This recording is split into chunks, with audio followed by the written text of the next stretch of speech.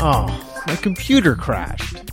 Oh no, I've got a virus. No way, no internet connection. Do you need help? Call IT Mayday. 647-977-7113. itmayday.com.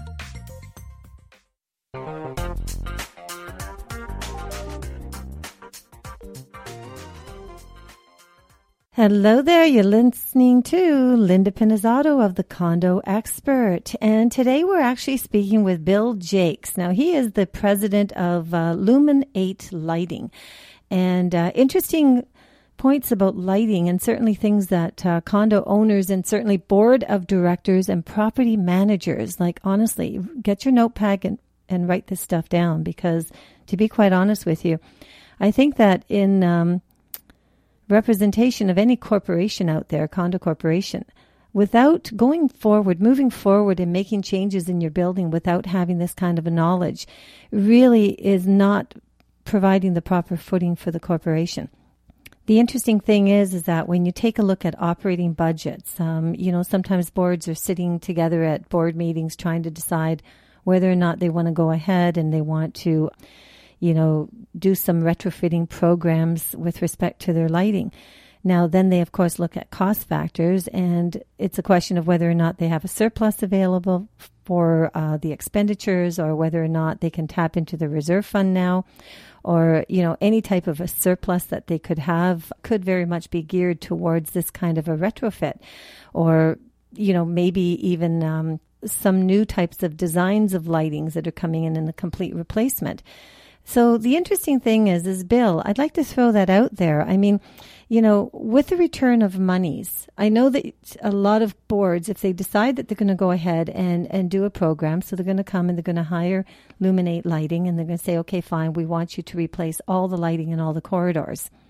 Now, the benefits that are coming back because of the different government grants there are, and I guess totally on usage, that would actually offset the cost of it. Maybe you could break it down for us a bit. Well, they don't quite offset. They certainly don't offset, but it's a nice little bonus that they are throwing into the mix to hopefully motivate people to look at green initiatives in their buildings. Obviously, investing in the building in terms of getting green work done is a complete win, because it's going to keep the ongoing costs lower. Increases the value of the building. I imagine that at some point, as the market becomes more competitive, potential buyers would look for those kind of things in the building in terms of setting their own budgets for long-term habitation and things like that. The challenge, I think, for the building owners and the board members is getting their hands on a clear understanding of what the return on investment for the various types of green projects could be. I think one of the reasons I got involved with LED in the first place was that the return on investment was large, and it was fairly quick. In most projects where we're replacing an existing level of lighting that meets code with an LED form of lighting that meets code, we can normally deliver a payback in the 2-year range and a 3 to 4 times return on investment by the end of 5 years or 50,000 hours, which is the standard commercial quality LEDs are going to last that length of time. So it's a good set of numbers that should motivate people, and it creates residual income that then can be invested into other forms of improvement in the building as well. So I think it's makes a lot of sense to set a strategy where you figure out where your best paybacks in the building are going to be, and by investing in those sort of in a front-end approach, you increase potential revenue for some of the longer-term payback stuff that has to be done. So inevitably you end up with a situation where the operating budget may have X amount of dollars on an annual basis for spending on projects like this, and you probably have 4, 5, 6, 7 different types of companies and products soliciting, all looking for that piece of that same single pool of money. One comparison I run into often is people are interested in solar applications. On average, what the amount of power that can be generated with $20 in solar, I can save you with 50 cents in LED.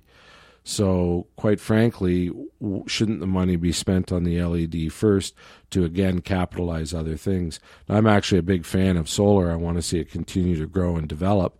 But if I'm investing my money, I'm going to take that return that can actually capitalize other things I want to do and not necessarily be investing the other way around. So that, I think, is a really important thing for board members to be looking at when they're considering on how they're going to invest, whatever their budget is. Obviously, the big challenge, energy as a whole, is an incredible opportunity because structured right, improvements in your buildings can yield returns that are much higher than you're going to get in the market investing in other things.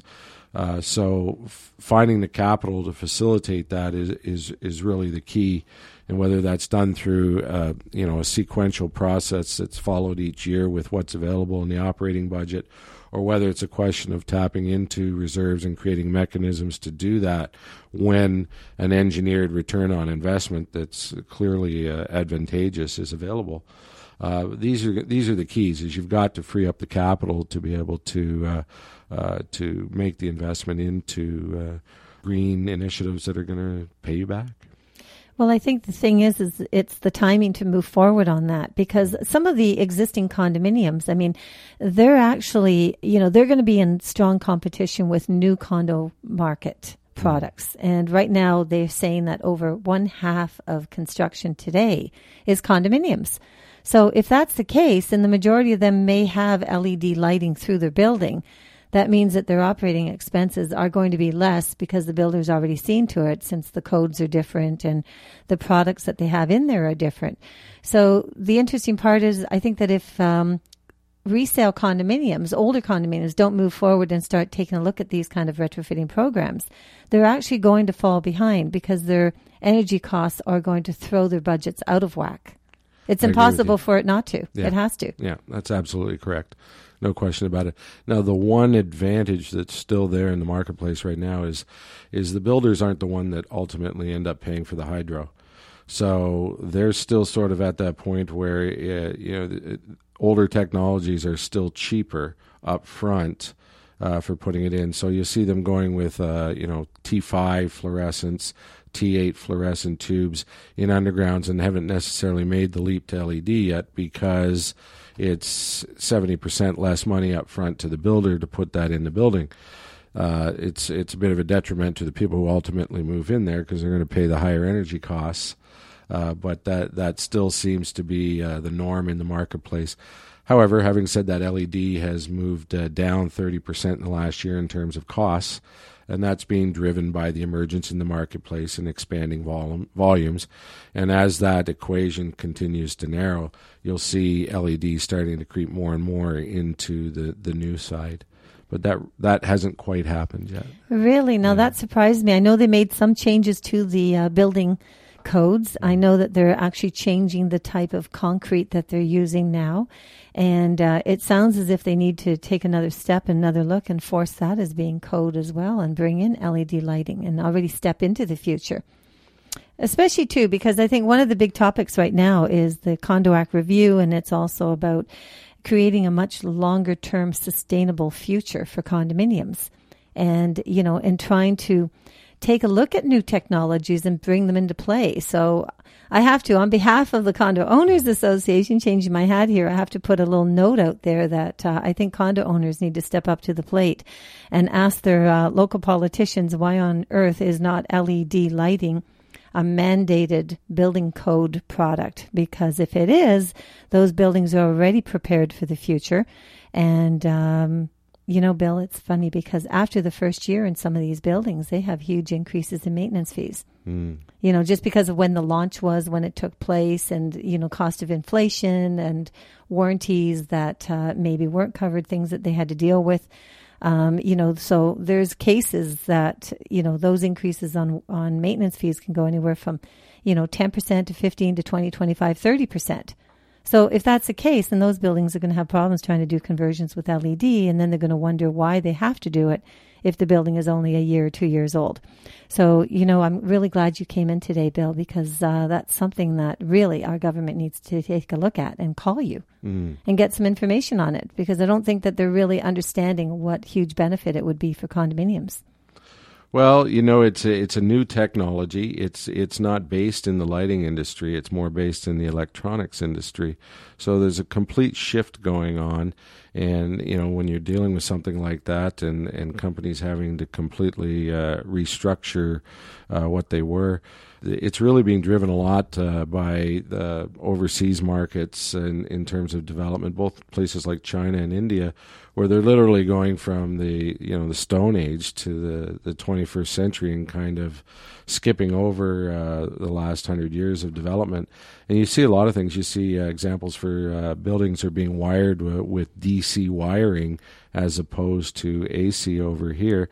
All LED is inherently a DC application, and we just have additional drivers and adapters to make it with our existing wiring and voltage here in North America.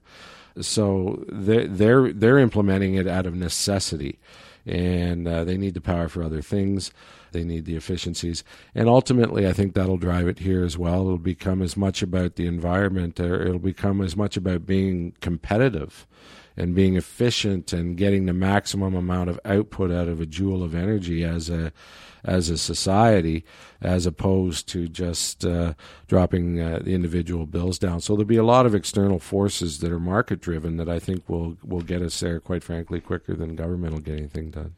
Well, it's a twofold, really, because on one side of it, you're talking about green energy and, being smart as far as the economy is concerned and taking a look at the environment and so on. So that's one aspect of this conversation. But then the other aspect of it is also the sustainability, long-term sustainability of condominiums, especially when, right now our interest rates are low, but a lot of buildings are suffering high maintenance fees. So it sounds as if, it could be a way of, over a period of course of time, of course, where it will actually drive a reduction or a stabilization in the maintenance fees once the initial cost is made. Yes. And that's important because, you see, everyone's trying to think, like a lot of board of directors are trying to figure out ways that they could keep those costs down and bring down that operating budget. But because of inflation and getting hit with the HST a few years ago, it's really difficult to bring down the cost. But if you can at least stabilize it, and, the cost of, changing your lighting through the condo building and putting in LED, that would actually stabilize it after the first year, second year when you can start seeing the major returns. Absolutely. Right. Absolutely. And costs are only going to continue to go up. Absolutely. Well, that's the point. Yeah. I mean, every time you turn around, that's what you hear, hydro. Yeah. I mean, 1/3 of a condominium operating budget relates to hydro. And that's not, and now it's kind of an interesting thing. I'll do one quick breakdown. Some buildings already have self-metered units. Okay, so they already have it. And then the tenant or the occupant, I guess the owner pays their own hydro bill. The other buildings, they're absorbed in the maintenance fee. So yes, I mean, you do get the convenience of having it embodied in your maintenance fees. However, one unit compared to another unit may be a little bit more energy conscientious than, say, somebody that lives down the hallway who leaves their lights on all day long. So the thing is that, so if you're taking a look at the entire energy bill of the building and you divide it between what the energy cost is for the independent unit versus the common elements, you have control of the common elements. But is there a way that condo buildings could take a look at the units itself, considering that's another half of what their bill is? No question. I mean, initiatives by the boards to make the members or the owners aware of an offering to them that's applicable to their building design, and there's all kinds of benefits that they can get in addition to the energy savings. One of the things I see in a lot of the condos that I've been in and around is they have these hanging pendant forms of lights that tend to be over islands in the center of the cook area and things like that, and they're always way too hot. because they're running a halogen bulb in them, which, very similar to what used to be in most of the elevators. That's a great example. It's a 50-watt halogen. It's too hot. People don't like being near it in the kitchen.